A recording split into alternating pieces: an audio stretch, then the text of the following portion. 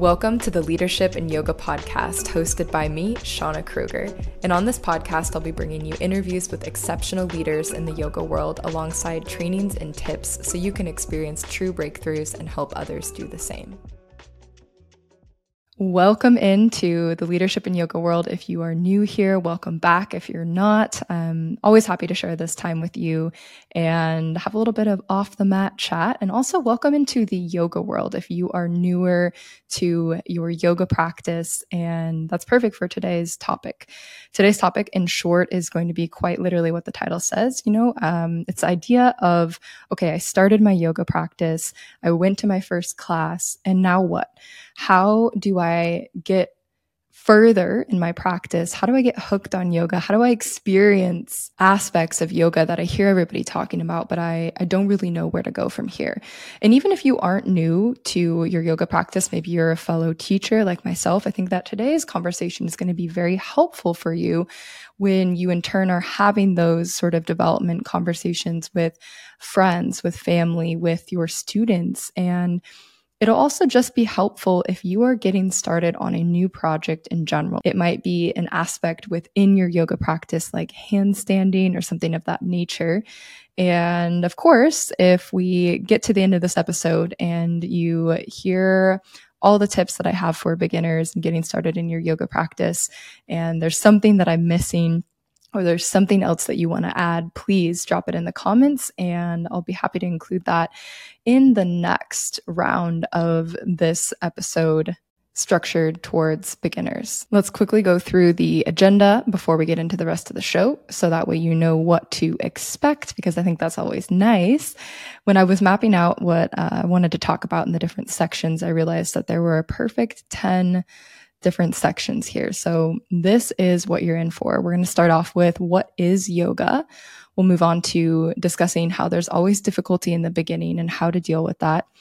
We'll talk about keeping it simple, a couple practical notes as well, just for literal taking of a class in a studio, because I know that that can be an overwhelming thing. And it always feels like everybody knows exactly what they're doing and how to walk in there and set up and take off your socks and like grab these props and this and that. And should I bring my water bottle by my mat and all that? I want to talk all about that, especially about the water topic, by the way. So if you're not sure about the water topic, or why actually during my class, I don't ever cue for people to, go and actually take a drink of water. It's not that I'm anti-water. So if you want to hear about that, stay tuned. But, after the practical notes, I'll talk about how yoga is a ritual and how you can find joy just for the sake of doing the yoga itself.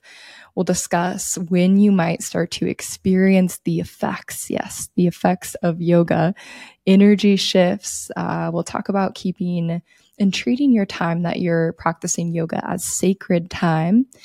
Finally, the last two little items here on our list will be the different styles of yoga. So if you've ever looked and been a little bit confused by what the different listings and offerings are on class schedules, we're going to go over about 10 of them, which I think are pretty much the most common class that you'll see. You probably will always see vinyasa, but I ask people a lot if they've done Ashtanga, and a lot of folks don't know what Ashtanga is. So I want to go even a little bit further than that, talk about Hatha, talk about Iyengar and all that good stuff.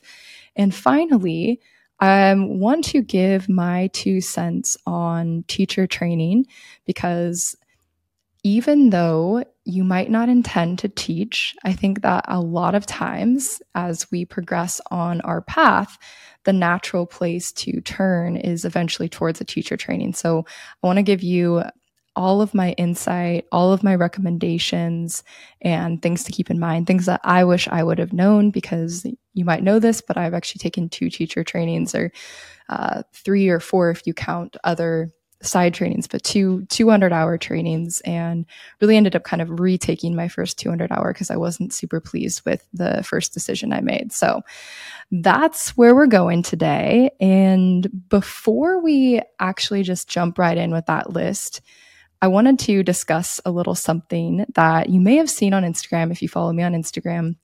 It was a reel that I shared, and it was about a fun fact of a time of immense failure for me. It wasn't really that big of a deal, but it was a big deal for me in the moment. And so in the reel, when you look and you see how it starts off, and I'm sitting in front of this window on a yoga mat, and that was actually where I was living at the time. It was this beautiful apartment in Bremerton. Bremerton is outside the city of Seattle, and I missed that view from that window every day. I absolutely adored being able to, wake up and have the privilege of that beautiful view. But that is where I did all of my quote unquote getting serious with yoga, really, and getting prepared to teach my first class. And I was so terrified and so afraid of teaching my first yoga class, y'all. I've had so many conversations with people recently about this exact thing, which is that it's so hard to know when you're ready. And there's so much resistance often to standing up in front of the room and teaching your class, because you know what you like as a student and you want to deliver fully for people. And so anyways, what happened is that I ended up failing my first audition at a studio after I finished my yoga teacher training. And I'm laughing now, but at the time I did not think it was funny. It really stressed me out because I wanted so badly for this first class to be perfect, because yoga meant so much for me. Or meant so much to me, I should say. And I had spent at that point, 6 or 7 years really involved in the practice of yoga. And it was just like, how do you put all of that into one class? And I ended up totally missing the point, right? I didn't understand that this phrase of I want to succeed and I want to do something extraordinary cannot coexist with the phrase of I never want to fail and I never want to look like a fool. And so my shaky nerves and this feeling of I'm going to puke or I'm going to throw up, I'm going to pass out or something was really due to the lack of understanding of this fact. And I was trying to be ready for something and comfortable around something that I had never experienced before. And that's just not possible. I didn't need to prepare anymore. I had memorized my sequence and there was nothing really wrong with the class. It's just that the studio owner wanted to see what I could do again if I reworked it and kind of settled down a little bit. And at the end of the day, I don't count it as a full failure because I kept teaching. Everything was on paper fine, but of course there's so much of an energetic element to a yoga class. There's so much of the element of flow that it just didn't quite, it didn't hit, it didn't land the way that I intended it to land. And so anyways, all I'm trying to say here is that you really need to get into the water in order to learn how to swim. And this goes for teaching. This also goes, if you're listening and you're nowhere near teaching yet, it's the getting on your mat and the practicing and learning the practice. And hopefully you do have a coach or you have somebody to watch. And even if they're not holding your hand, which I hope that they're not, I hope that you learn it on your own, but having somebody to look at, to learn from and see, okay, hey, this does work, or hey, this isn't working as well. And to call you out on what you're doing well, and also to help you see the things that you're missing. And that's really the definition of a coach that I like, and what got me involved in the coaching world to start with was this definition of a coach, which is that a coach helps you see the things in yourself that you sometimes don't want to see, so that you can be the person, be the teacher, be the practitioner that you've always wanted to be. It's incredibly helpful. There's something that is inside of us, I believe this, that could bloom at any moment. I mean, it could bloom right now if you want it to.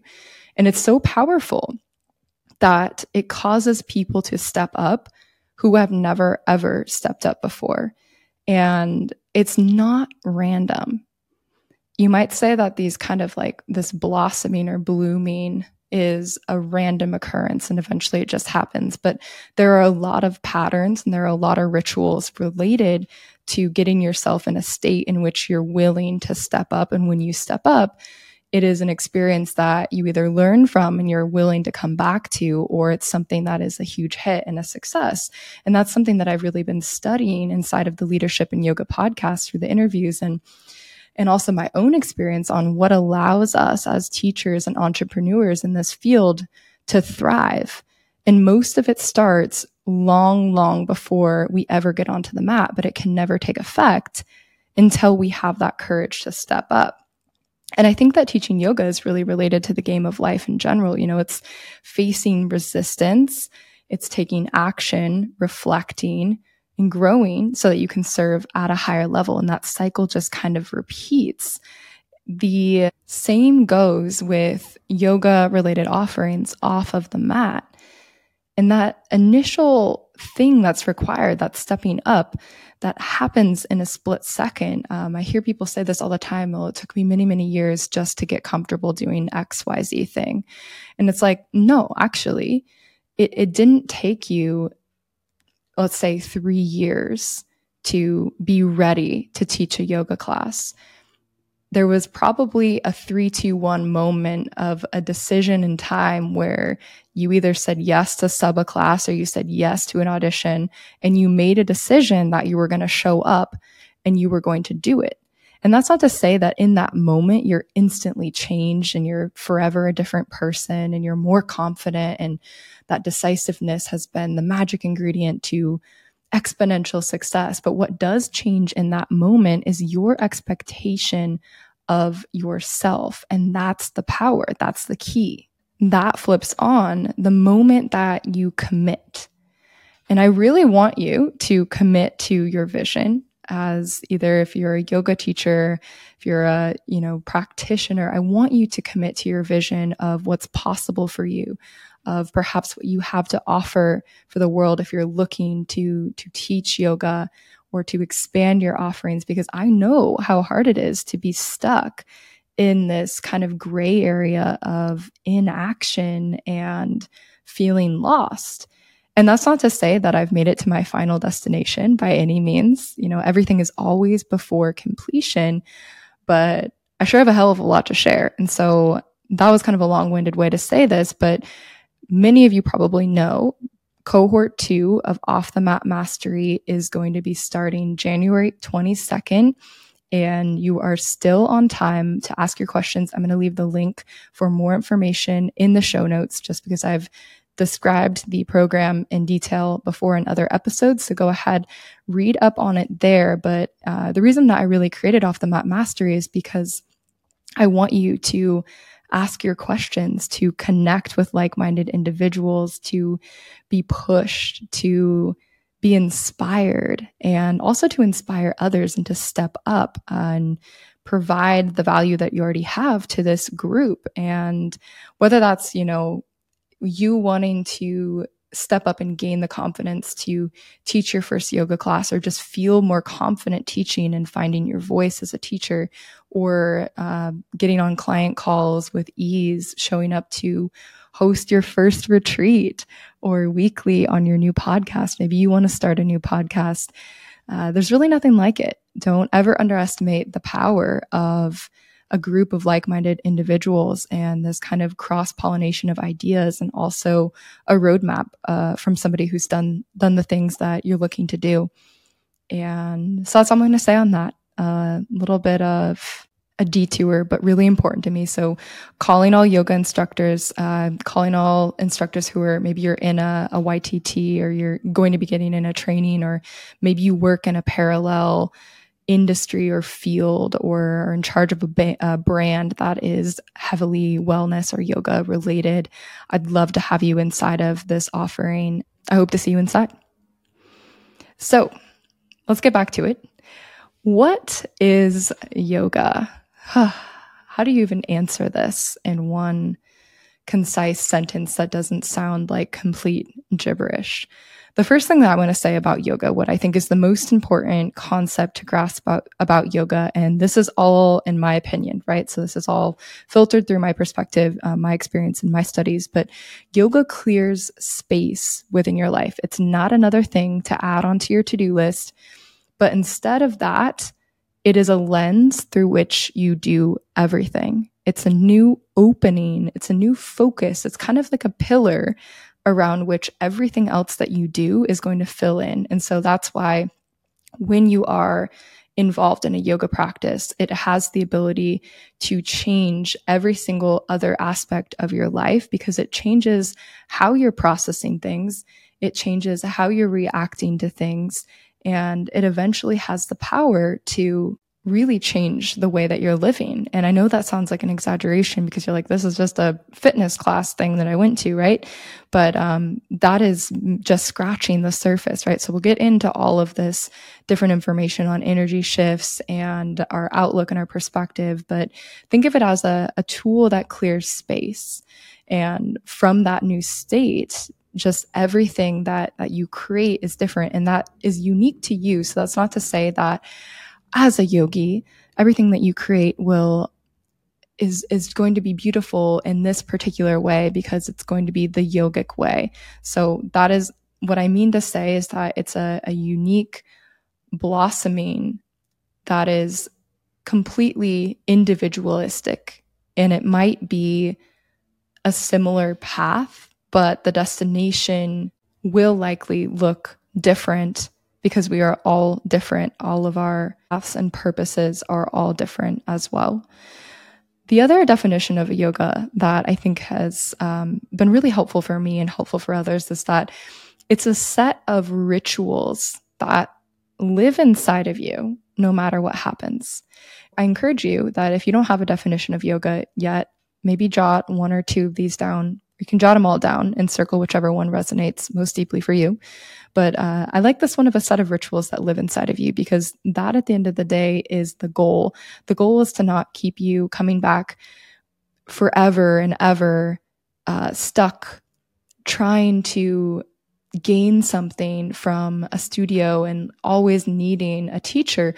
Really, what I hope for you is that, yes, you learn from teachers and you'll continue to learn from people your entire life. But at a certain point, all of those teachings and all of those flows and the physical practice of yoga will begin to live within you. You might notice it in just the simplest moment where you're at the airport and you decide to stretch, and the stretching feels nice. So then before you know it, you're kind of doing like a little flow on the floor there. And that's when you know the yoga bug is starting to bite, because you're starting to enjoy weird stretching in public, or you don't even care about sitting and meditating with your eyes closed and people wondering what you're doing. So it's also it is absolutely a training of your awareness. That's another definition that I like, is a training of our awareness and connection to your spiritual and your energetic body. So maybe this will help. What do you feel like right now is missing? And I know that's kind of like a existential question to ask you, but really, like, what, don't you ever feel those like sense of hollowness even within busyness, or a sense of loneliness within busyness, or maybe a sense of stagnation, a sense of feeling empty or disconnected? And whether that's related to community for you, or purpose within your work, or lack of understanding of who you are when you take away your title, or when you take away all of the characteristics that you use to describe yourself. Like if I were to take away yoga instructor, take away female, take away whatever XYZ adjectives that I use to describe myself, who am I? Like what's really me underneath it? That's the study. Like when you start to really ponder that, that's when you begin on the yogic path of discovery. And so what I like to think about then is like, how would you like to enjoy your practice? What elements, like what emptiness, what holes, what questions are you trying to fill? And how can you use yoga as a tool for self-discovery? So that's why I kind of like to think of your yoga practice as like, how will you take your yoga practice? Like, how will you take your coffee? Will you take your coffee strong and black without any sugar or cream? Or would you like mostly milk in your coffee and just a little splash of coffee because it's otherwise it doesn't sit well with you? That's the way that I would think about your yoga practice if I were you. The actual technical meaning of yoga is often described as the stilling of the fluctuations of your mind. And so there it is again, it's mind training at the end of the day. But I don't really feel like that kind of flowery language. And you can go and you can read the Yoga Sutras. I think that they're really helpful for everybody to read at one point, but make it make sense for you and take your time to really understand it without just reciting fancy things. That's what I'll say on that. That's my 2 cents on what yoga is. Moving on. Okay, you will experience difficulty in the beginning.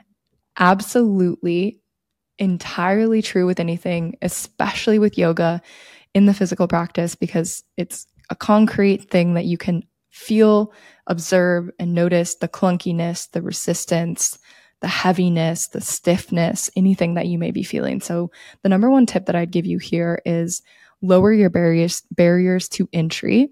This is something that I've mentioned in other episodes and other contexts, but what it might look like for you is making sure that your yoga clothes are laid out the night before, or even if you're going to be coming home from work, they're set out where you can see them, and you have as little resistance as possible in terms of everything is ready to go for you. Maybe you even have your snack, like you put a banana and some pecans or whatever. I love eating pecans before practice.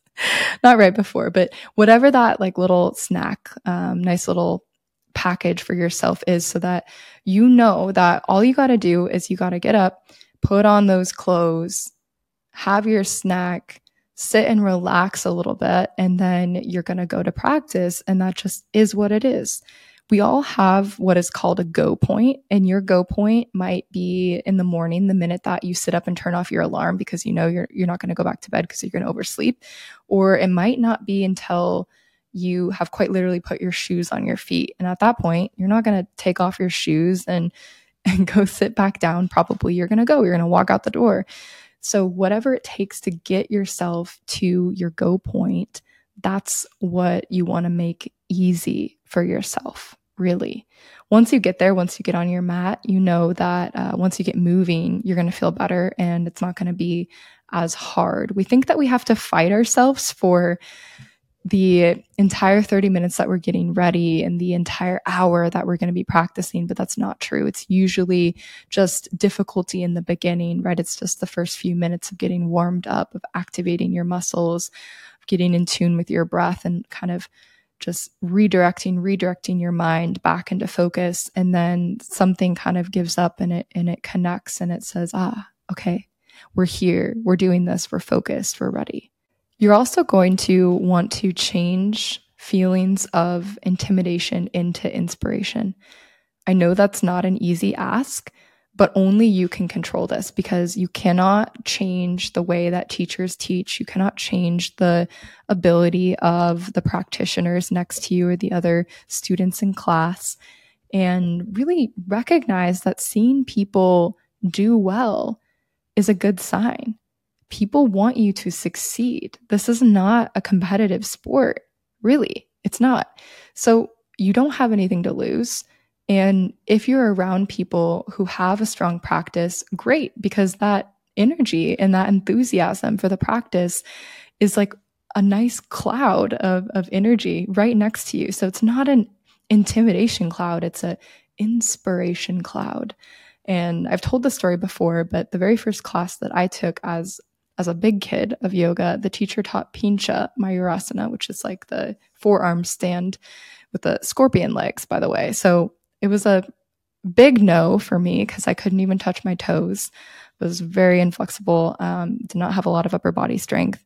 But thank goodness, I don't know how or why, but the feeling that I walked out of that class with was inspiration and admiration for the ability of her to do that thing that I didn't know was possible for my body. And I wasn't really sure if it was possible within my body either, but I was very determined to find out how far I could get or what else might happen along the way. And of course, now that you're listening to me, that's another thing that happened along the way. So even if I never would have been able to do the Pincha Mayurasana, I'm very glad that it left me with a sense of inspiration. So it's not about conquering, right? It's about maintaining a sense of inspiration. and sticking with it and having the patience to see it through, because we often quit things just as it's getting good because it's like stagnant below the surface and we can't see that the seed has sprouted and it's about to come through. And we get so impatient and tired and burnt out that we quit the thing and we jump to another thing that we think will do better. And there's a quote that I really like. Actually, Adam Hustler said it on this podcast, and the interview, you can go back and listen to his episode. It's a great one, but he said that everything takes a year. Or a year minimum, right? Give it a year. And so that's what I'll tell you about your yoga practice. Give it a year, really. If you feel the draw and the whisper to continue or to start or to deepen your practice, give it a year and then we'll talk. That goes as well for not forcing different areas of your body to open up, especially shoulders, low back, knees. The more that you really force areas of your body that you feel frustrated with, the more they're going to resist, probably, because a lot of it has to do with our nervous system and things that we're not used to. And you're also at a much higher risk of injury. And only you can prevent injuries within your body by being aware enough and noticing them when they start to just twinge. And it doesn't mean like freaking out and never wanting to have a sore muscle. I know when you're paying enough attention, you know the difference between a twinge of pain and just the discomfort or like the fear of working hard. So that's what I'd encourage you to keep in mind. Moving right along here, keep it simple. Please, please, please keep it simple in anything that you're trying to learn and do. You don't need 100 best strategies or a new flow. And that is such a trap that we fall into, because here's what's happening, at least what I see in the social media world. Everybody's trying to reinvent the wheel, and everybody is trying to come up with the next best thing and the thing that's going to captivate interest and come train with me because I do it this new way or this better way. And yes, there are developments that happen, but a lot of times this is an old tradition, right? And you're going to be like, it's science, right? You're going to open areas of your body. You're going to progress by following simple principles. And so I think that your focus is the most important resource. It's not getting distracted by trying to do absolutely everything and always thinking that the grass is greener on the other side, that if you could just get the next best tip or the next best quick fix for, does XYZ thing hurt in your body? Try this, and some of those are helpful, but they're not helpful if they're just saved like 100 of them on a folder and you try none of them, right? So quality over quantity is absolutely key. A couple of practical notes now. I'm actually excited for this one because these are the things that I feel like we all learn. It's not that we learn the hard way, but we learn by experience, and the things that kind of throw people off potentially when you go into a yoga room. And keep in mind, there are so many different traditions, so many different yoga room traditions. Mine are going to be much more based in an Ashtanga practice, although I would consider myself very progressive. But this is like the things that I see people doing that, sometimes I do chat with them about it, but also don't want to offer advice in areas that it's not wanted. So if you want advice on practical things regarding feeling comfortable in your yoga class, here we go. Number 1, if you can, no socks. Take off your socks. Let your feet be free. There's many reasons why one would want to keep on their socks, but part of the experience is standing barefoot on a mat around other adults waiting for this giant lead sort of game of Simon Says where you're led through different movements. I know it's weird. I know that your feet might not be used to being free in public. You might not have had a pedicure for the last 3 weeks. It doesn't matter. Like, we've seen it all. I don't care. Like, what I care about is that you're not slipping around and that you're comfortable. In general, get used to being weird. Get used to trying things in your yoga class. And doing different movements with your body that you don't know if you can do or not. You don't know how they're going to look. Trusting that the more you get over the discomfort of kind of the weirdness of it all, the more that it's going to start to flow for you. Here's another one. Please, no chugging water during practice. It doesn't mean you can't take a sip of water. I think that, of course, if you have a dry mouth or a dry throat or something, a little sip of water is fine. But we always have water bottles all around the class. A lot of them are metal, which is great, reusable, but they inevitably get knocked over. They're just another thing that you're managing when all you really need is your body and your mat. And so even when I'm teaching, I actually use a mug so that I sip a little warm water and tea as I'm talking, but I'm also not chugging out of a water bottle, because I'll see people with water bottles filled with ice and just chugging that ice cold water. And it's where is that water going to go within the next 20 minutes left in class? If you're dehydrated at this point, then that's already a problem that for the next class you could solve earlier in the day. So that's just a little thought. Maybe try it, especially if you're used to chugging water, when you get tired or kind of using it as a reason to stop and to break your flow. Maybe you challenge yourself and see, can I get through class without chugging water here and there? And what do I need to do to make that an experience as possible for me? Another thing is that I highly recommend that you stagger your mat with the person next to you. I wish that this was a common practice. I try to move mats for students whenever I can, but that way you're not worried about hitting someone. So if their mat is, right up here, you might stack yours a little bit further in front on the side, or you might bring it back down a little bit behind them. Other things, real rapid fire here, bring a towel, at least a face towel, because you never know what you're getting into with yoga. And it's really distracting if you're slipping all over the place and you need something to dry your hands.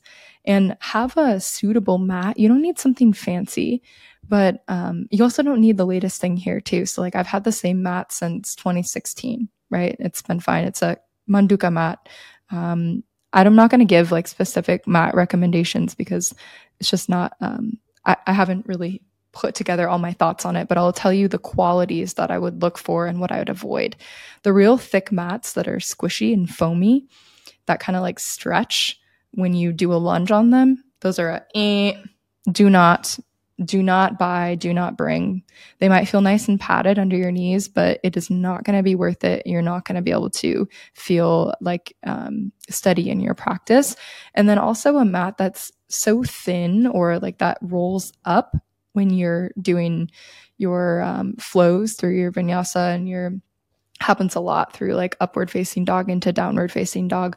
All of those things, yes, you could practice on a beach towel if you really wanted to, right? But at a certain point, it's let's become more in touch with what's ideal for our practice. And a lot of times a mat that's rolling up is also not going to be super effective. So think about that. And no fancy gear is needed. My ladies, I'm talking to you all and myself, because I too love cute little low cut yoga tops, but bring the high top back. If your attire is going to be distracting to you, then wear something else so that you can really focus and work your ass off. Because I don't know about you, but I cannot focus and work my ass off when I'm every 10 seconds having to check and pull up my shirt or fix my pants. And so whatever, it doesn't have to be cute. Make it practical. Make it practical. Okay. Yoga is a ritual. This is something that I do believe that I first heard from, the main idea of the idea came from one of my teachers, Troy Lucero. And I love it so much because so often we're thinking about what can we get out of yoga? What can we change about ourselves? What can we grow? What can we strengthen? What can we fix? What can we heal? And we forget that yoga is fun. There's joy in yoga. There's joy in just the doing of the yoga for itself, in the same way that you might go skiing just for the joy of the skiing itself. You're not going skiing to get in shape. I mean, maybe you are, but you're enjoying that. And so you can think of yoga in the exact same way. And taking it even one step further, if you train for something like skiing, I do a lot of water skiing, so I might train and do squats, or I might do upper body work, but that training can be done also for yoga. So something that I really like to encourage people to do who are serious about seeing advancement within their practice is that, yes, you can weight train, you can run, you can do any of these other things that you want to do alongside yoga. Yoga doesn't need to be something that you're going to as your way of getting fit.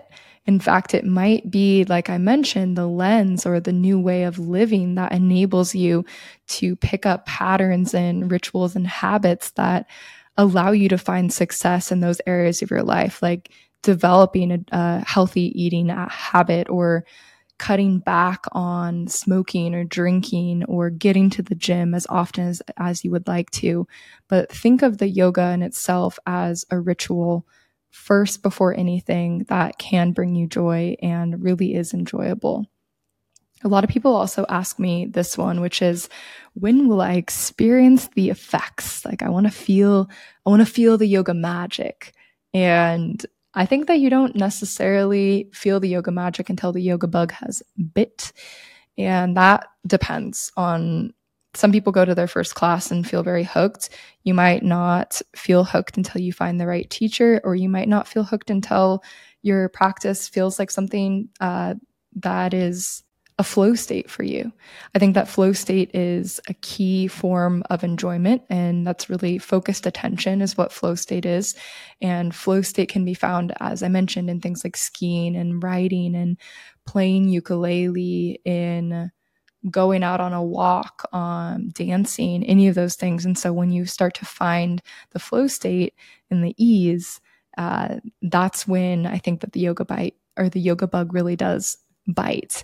So maybe after a couple months of consistent practice, for me, even if it was just one time per week on the weekend, which is what I was doing back in high school, because I played competitive sports and ran cross country and basketball and pole vault and all that stuff, that I only really would go on the weekends, on a Saturday or Sunday, I don't remember.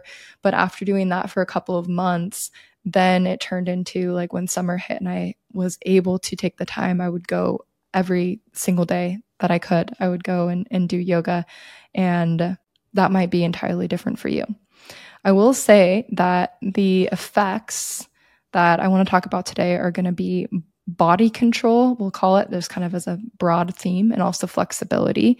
Flexibility is a big one that folks want to know about, but I want to start with body control. Body control depends a lot on what else you're already doing, but it's so worth developing if we are going to look at yoga in terms of what you can get from it and what you can experience from it. I would say body control has got to be up near the top of the list, because everything else that you do comes with more ease when you truly know your body, whether that's just the mind-body connection of how your movements work. You get much more intuitive, much more in touch with the sensations within your body. And a lot of us are asleep to so much of the capabilities of our body. If you've ever seen somebody do like Nali Kriya, and if you don't know what that is, you can Google it. It's Nauli, and then Kriya is Kriya. And just look at that and see, like, did you know that that was a possibility? Like, did you know that your stomach could do that?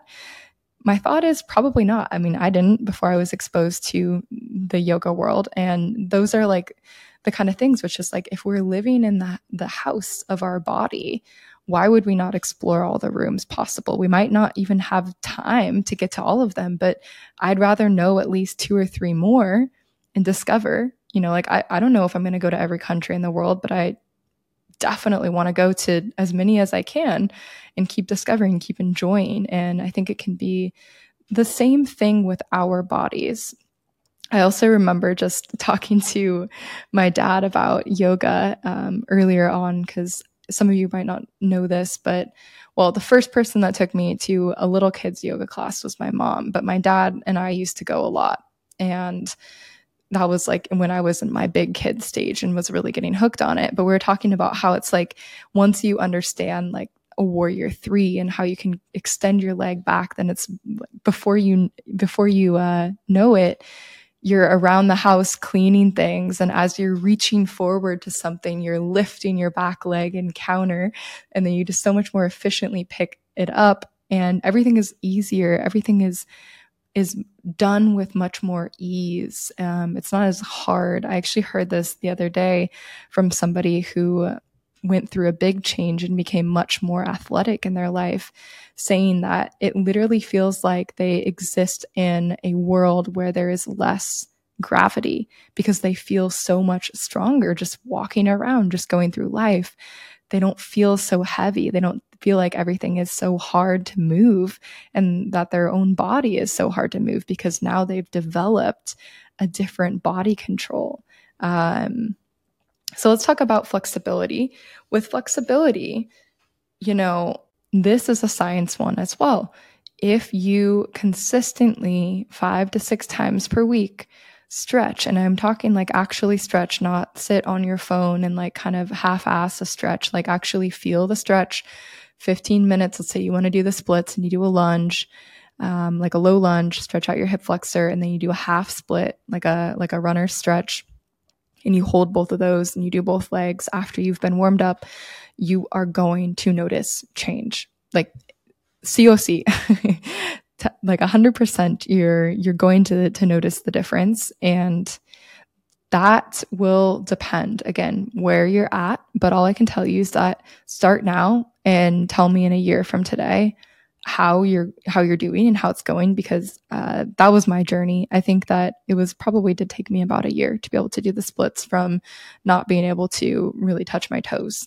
So, but that's again, like with really good, consistent training, you don't need every new technique in the world. You just need to consistently hit and actually feel the stretch, get to your edge without pushing so far that you injure yourself. Experiencing energy shifts. This is maybe one of my favorite aspects, subtle aspects of the yoga practice. And I'm going to describe it to you in terms of being asleep to, or even just sleepy to buzzing with energy without, not like a caffeine buzz, right? Like some other kind of aliveness, awakeness within you.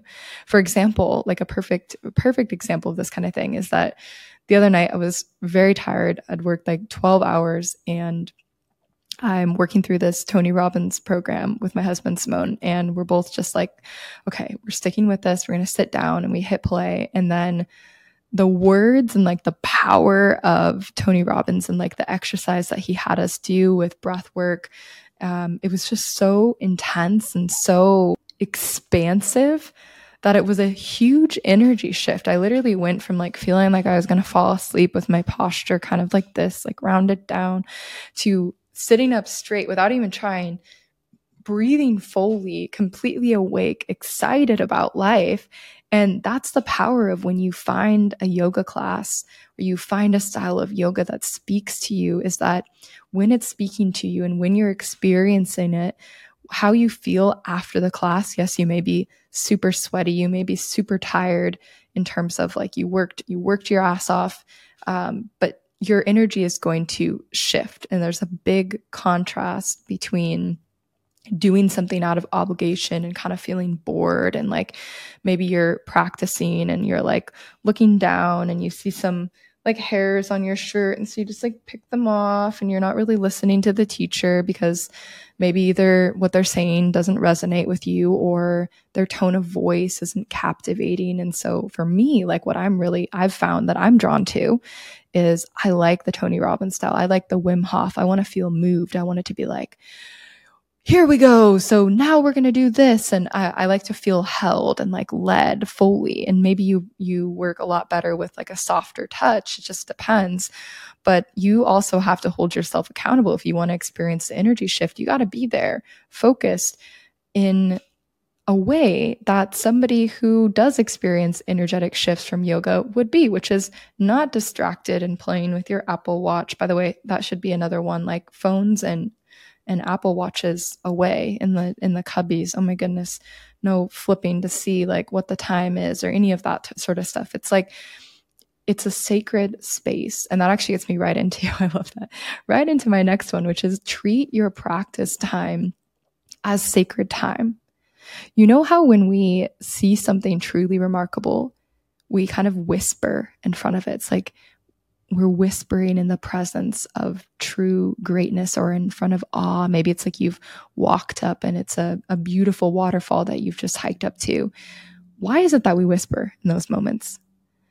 I can't help but thinking it's like we don't want to disturb it or we don't want to pollute it. We want to get the full essence of it. We want to respect it, maybe. And that's how I think we can think about our yoga practice as well. It's a sacred time. It's a sacred space. And that doesn't mean that you can't put loud, crazy music. Like I'm the first person, like I'll love on Fridays having a little reggaeton music in class or having intensity and having loudness and making it a community space. And it doesn't mean we need to be quiet like in a temple, but it does mean respect. And with the respect, I think comes this focus, this attention without interruptions, with making yoga for that hour the most important thing to you. And so I think that idea gets translated really comically a lot of times in yoga classes, which is like, forget the outside world, like forget it all, like no matter what's happening, if everything is bad, just don't think about it. It's like, I understand what we're trying to say, but that comes across to people like, okay, well, easy for you to say, right? But the idea of it is giving it your undivided attention and not getting up in the middle of it to do something else. So like if you're going to be practicing at home, this is a really big one. Commit to, if the video is 40 minutes long, you're going to do 40 minutes of yoga. You're not going to get up and pause or even like use the bathroom before. Treat it like what it is, which is meant to take you on a journey. And if you don't have time for all 40 minutes, then do a shorter one, do 20 minutes. But I think that we often, what happens is that we slow down when we get into our yoga class. And finally, now that we're not blasting ourselves with all these different inputs and information, what happens? Well, we start getting a lot of ideas and a lot of thoughts because you're allowing yourself the space. And yes, it can be super tempting. I was actually just talking to somebody else on this podcast about this, where it's like big realizations happen when you're in a yoga class, and it can be so tempting to like get up and run and like take action, or realize you completely forgot a super important thing and to stress out about it the entire time. I would encourage you to train yourself not to do that and to just come back to the practice. If that is really impossible, have a blank, like an absolutely blank notebook, and you can just scribble down a note or two. So that way you can get things out of your head and they'll be there for later. Because I understand that a lot of us as creatives, right, we want to capture our ideas and we don't want to let things kind of slip through the cracks. Okay, we're on the home stretch, maybe 3 left now. And this one is really important. You need to set aside time to break the conditioning of how you are living. And so this whole theme of conditioned cycles, conditioned patterns is also really what yoga is about when you look at what's the purpose behind it. And even in the Ashtanga opening mantra, which begins like Vande Gurunam Charinari Vinde, it gets to this part that says Samsara Hala Hala, which is like asking, can we be freed from these conditioned patterns and cycles? And oftentimes it's a good start to take an hour of your day to go to a yoga class. But I find, and this is why I'm so passionate about hosting retreats, and that's why my retreats are out of the country, because I experience this myself, right? When you're outside of the country, you're freed from your normal things that you have to do. And you also make this big commitment, like it's a big chunk of time, and it's a huge leap of faith, really. But you're going to do whatever you can in your power to be there. It's not the same level of commitment to sign up for a yoga class that has like a late cancellation fee as it is to sign up for a retreat and go, and to put that in your calendar and to take the time off work to do it. And I highly, highly recommend that you do that. It doesn't mean you need to do it right now. Don't stress out about it. But that is a way of opening up the door for greater nervous system shifts, for a new kind of focus, from almost like a cutting free of all of the things that you feel like you have to be, and an opening to something bigger, to something greater. And on that note, I actually have my next retreat coming up in Rio Chiripo in May, 9th through 13th. And the whole topic of it is connecting to your creativity and to your confidence through immersion in nature and daily practice. Even if you never come on a retreat with me, I, of course, appreciate you being here regardless. And I will also recommend that you be super selective, right, on how you choose to spend this time and to have this immersion. And I know it because, I've experienced it myself. And so that's why these are really sacred, important things for me that I put so much. It's basically like every time I host a retreat, it's my entire life's work packaged up and put into these breakthrough sessions. It's much beyond just a deep dive into the practice. It's really me showing up to serve at my highest level, as is my co-host, Katie Williams. So however that's going to look for you right now, but think about this concept of taking time to escape the conditioning, whatever that conditioning is. It's like all the things that you have to do, or all the things that you're constantly worried about, right? We can't solve a problem. This is one of my favorite quotes by Einstein, I think it is. Yeah, it's by Einstein. That's, you can't solve a problem from the same state of consciousness that created it. It's like it takes us moving and like setting that problem down, coming back to it after we're able to get to a different state of mind and looking at it then. Okay, so here we go on the different styles of yoga, and then we'll wrap it up. There are so many different styles of yoga that I kind of like to think about them as different accents or even different languages, because they vary so intensely. And you can choose to be fluent in as many of them or as few of them as you want. But you're going to want to learn to read the room and not feel stuck to doing something some way just because that's the way that you have always been doing it with the first teacher that you always had. Like, be open, try. This happens to me all the time because I practice Ashtanga and Rocket on my own, and I go and take a vinyasa class. Like, I don't need to just be like doing everything the Ashtanga way to make a point. And also when folks come in that are used to vinyasa, hey, try it this way. Why not? Like, why not put your hand outside of your knee instead of inside of it? Just see how it feels. You're never going to know. And one little note too on different styles is that please don't trust teachers to prevent your injury. And I know I wish I could say like we could actually prevent your injuries, and there are cues and there's strategy to cueing that will help with that. But there are, of course, dangerous moves as well that deserve extra caution, and the teacher should mention it. But you have to be your own advocate.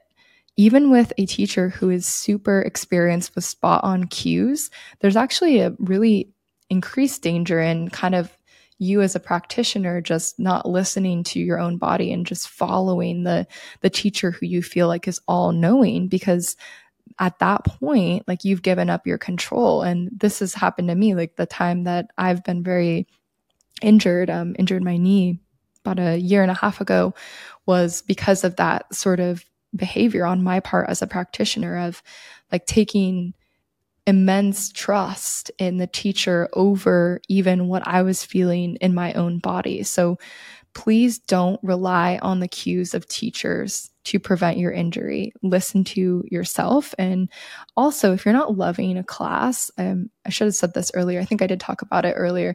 Yes, sometimes we fall into this kind of trap of like, the grass must be greener on the other side. If I can just get to the correct thing, like everything is going to be solved. But if you're not loving something, try a different studio, try a different class, try a different teacher. I think it's absolutely crazy and hilarious. The things that, like, people's willingness, I should say, to try a class called yoga. Like, like even if it's just you're on vacation, it's like yoga, sunrise yoga. What? It could be literally anything. It could be so many different things. It's absolutely wild. You don't know what you're going to get. And I actually think that on this note, like, making yogi your identity, or telling me that you are a yogi, is like telling me you're a human. I'm like, great. You live on planet Earth also. I know nothing about anything else regarding your beliefs of style. And there's so many conflicting viewpoints within yoga that I just feel like people go in circles, wasting time over differences that will take you in a similar path. So the unifying factor for me, as I mentioned, and what yoga is that it's a training in awareness, right? But here is a list of common types of yoga and a very brief description of them. So that way, if you're looking at a class schedule and you see these different names, you'll at least have kind of an idea. So the most common overall, I would definitely say, is Vinyasa yoga. And if you look at what the word vinyasa means, it quite literally means to place in a special way. This is often considered one of the most athletic forms of yoga. It's also what I would consider one of the most variable in terms of teachers are creating their own sequences. You might see a pose and then never see it again for many months. You don't know exactly what it's going to be. I don't mean that, and like that sounds almost like a negative thing. It's good. Like it's where your source of variety comes from. And it did actually develop as an adaptation from Ashtanga. People aren't exactly agreeing upon when, but somewhere back in the 80s, right, it became popularized as what it is today.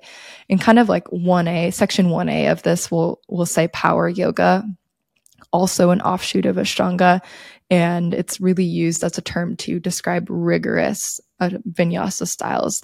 You can often find repeating sequences within a power class, and I would say quick, pretty snappy movement. Again, it depends on the teacher, but that's something that I would be prepared for if I were to take a power class. Hatha yoga. So hatha in general is actually an umbrella term for all different forms of the physical asana yoga practice. And when you see it on a schedule, what you can expect, though, is longer holds in general, and actually getting a good breakdown of what each of the postures are. So it's less about kind of like the dance of moving repetitively through the postures, like vinyasa might emphasize, and more about the holding of and the structure of the postures themselves. And so hatha yoga was actually my background, one of the things I practice pretty extensively. And if you're looking to get a deeper understanding of different postures, it's a great place to look. You know, it might not have like that magnetic flow. It still does flow, but it's a good pace for beginners. Absolutely. Okay. Iyengar yoga, in short, think alignment and focus on detail, precision. And, you know, as I say alignment, please note that every single one of these practices have disagreements in terms of should the spine be straight or should you round down here. So alignment, as is true to the Iyengar yoga, it's good to know, right? It's good to try it out and to see what is going to work best for you. Ashtanga yoga. So in Ashtanga yoga really translates to the 8-limb path. And so it is a lot more than just the physical sequence, as all of these are, but it is a set sequence. So what that means is that the ritual is the same every single time. There are different series though. And the way that it was originally practiced is that you would get only one or a couple postures assigned at a time, and you would work through those on your own under the supervision of the teacher. And only once you had mastered those were you able to move along in the sequence. And so you might be hung up and stuck on a particular posture for a long time. And that has kind of changed now. It's generally that if you know how to approach the posture, then you're able to move on in the sequence. But the whole idea of a Mysore practice, which if you see that on a schedule, it's not super common, but this is where everything that I learned about alignment and also assisting as a teacher came from Mysore practice, because it's self-guided, which can sound really scary, but this is wonderful because then you have a sequence or multiple sequences eventually just kind of saved into your brain that you can pull out at any moment and practice. You don't need a video, you don't need anything. You know what you have to practice. And then there's lead classes, and generally speaking, it's assumed that you know the sequence if you're going to take a lead class.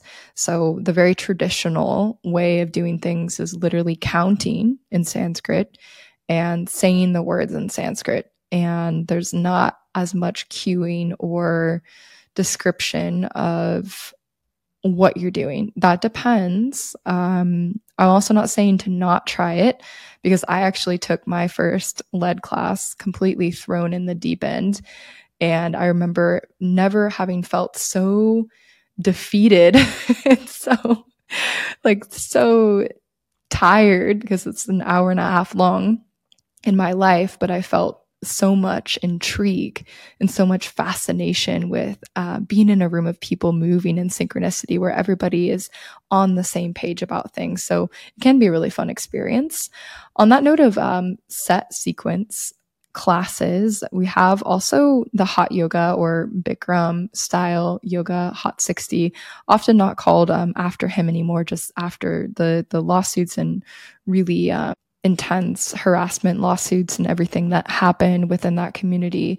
But this takes place in a room that is hot like a sauna, like literally hot. You're not going to be flowing through a bunch of vinyasas and push-ups. You're already so warm that it's quite intense. You know, there's strength building and stretching, but it's the same exact thing every single time. So you know exactly what the sequence is, and it does not change. Few more here. Yin yoga. Yin yoga is the slow paced style of yoga, and it's a lot of seated postures, longer holds, good for unwinding. Then we have Kundalini yoga. Kundalini yoga is definitely equal parts spiritual, I would say, as it is physical. And it's about releasing the Kundalini energy, which is said to be, coiled in the lower spine or trapped in the lower spine. And so it's an energetic focus on releasing the Kundalini energy. Along that line as well, Tantra yoga, this will be the last one that I mention. I think a lot of us just think of sex if you hear Tantra, but it's so much more than that. It's an ancient practice, super powerful combination of asana, mantra, mudra, bandha. Bandhas are the energy locks, and moving through the world with more confidence and more contentment. I lied, because I'm actually going to mention one more that's been really important to my own practice recently, which is body and brain. It's a form of Korean yoga, actually, and it is sort of like a mixture between yoga and Tai Chi. Definitely a lot of energetic practices and a big focus on energy circulation. You'll hear more from me on this soon, but I just want to drop the name there for familiarity. Finally, let's say that you want to do a teacher training someday, or you want to know when is an appropriate moment to do a teacher training or what to look out for. Let me give you my 2 cents. And number one, I'm going to say, please do an in-person one. I did my first one online because it was during the pandemic, and that was not my original intention. I'm glad that I did it because it got me teaching. So if you're really in a pinch, I can't imagine, well, I don't want to knock on wood. Let's say that you're able to do one, even if it's just on the weekends, but you're going to maintain working at your full-time job. I think that that's much better. So that way you can get the physical, the hands-on practice. And you definitely want to make sure that the program has either been recommended to you by somebody that's gone through it and enjoyed it, or it's hosted by a teacher that you know and you like and you trust, or it's in a specific style that you are seeking more of, because it is a lot of hours, and it is the wild, wild west with yoga teacher trainings. Like, you can get as little out of it or as much out of it as you choose to. And really, like, what you're looking for when you come into a training is what you're going to find. So making sure that you come in with your intentions and your focus, because it's one thing to sit there and hear everything, and it's another thing entirely to actually put all of that into practice. So you could probably retake a 200-hour yoga teacher training like 3 to 5 times before grasping and really being able to remember everything and turn around and teach those things yourself. That is not to say that after one training you're not ready to teach. I'm just saying that I would definitely recommend in person, and I will forever, forever recommend the 200-hour that I did with Ashtanga Yoga Puerto Rico. And my teacher specifically was Manuel Oria. I have an episode with him as well, if you want to go back and listen to that. A lot of good tips on teaching specifically and key takeaways that I took out of that training. As far as when you're ready to do the training, you are only ready when you decide you're ready.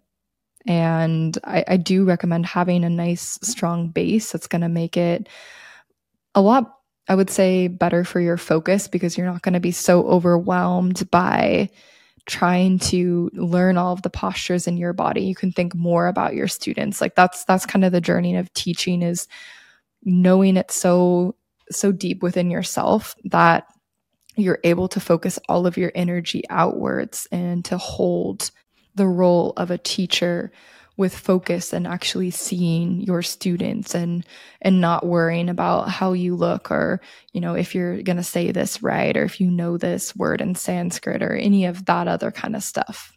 So I hope that this has been helpful for you today, whether you're just starting your yoga journey or whether you are a teacher yourself. Congratulations on continuing your journey and your commitment. If you have made it all the way to the end of this episode, before I tell you the emoji that I'm going to tell you in just a moment, please remember to subscribe, to rate my podcast. And if you can, pretty please share my podcast. It helps me keep this momentum rolling and keep this podcast growing. And if you made it all the way to the end of the episode now, send me the emoji of the little person meditating. It can be any of them that you choose, and you can DM that to me at Shawna Crew, SHAWNAKRU on Instagram, and I will give you a virtual hug, a pat on the back, a dose of motivation and momentum, high five, and send you on your way. I'll see you in the next episode. Ciao, ciao.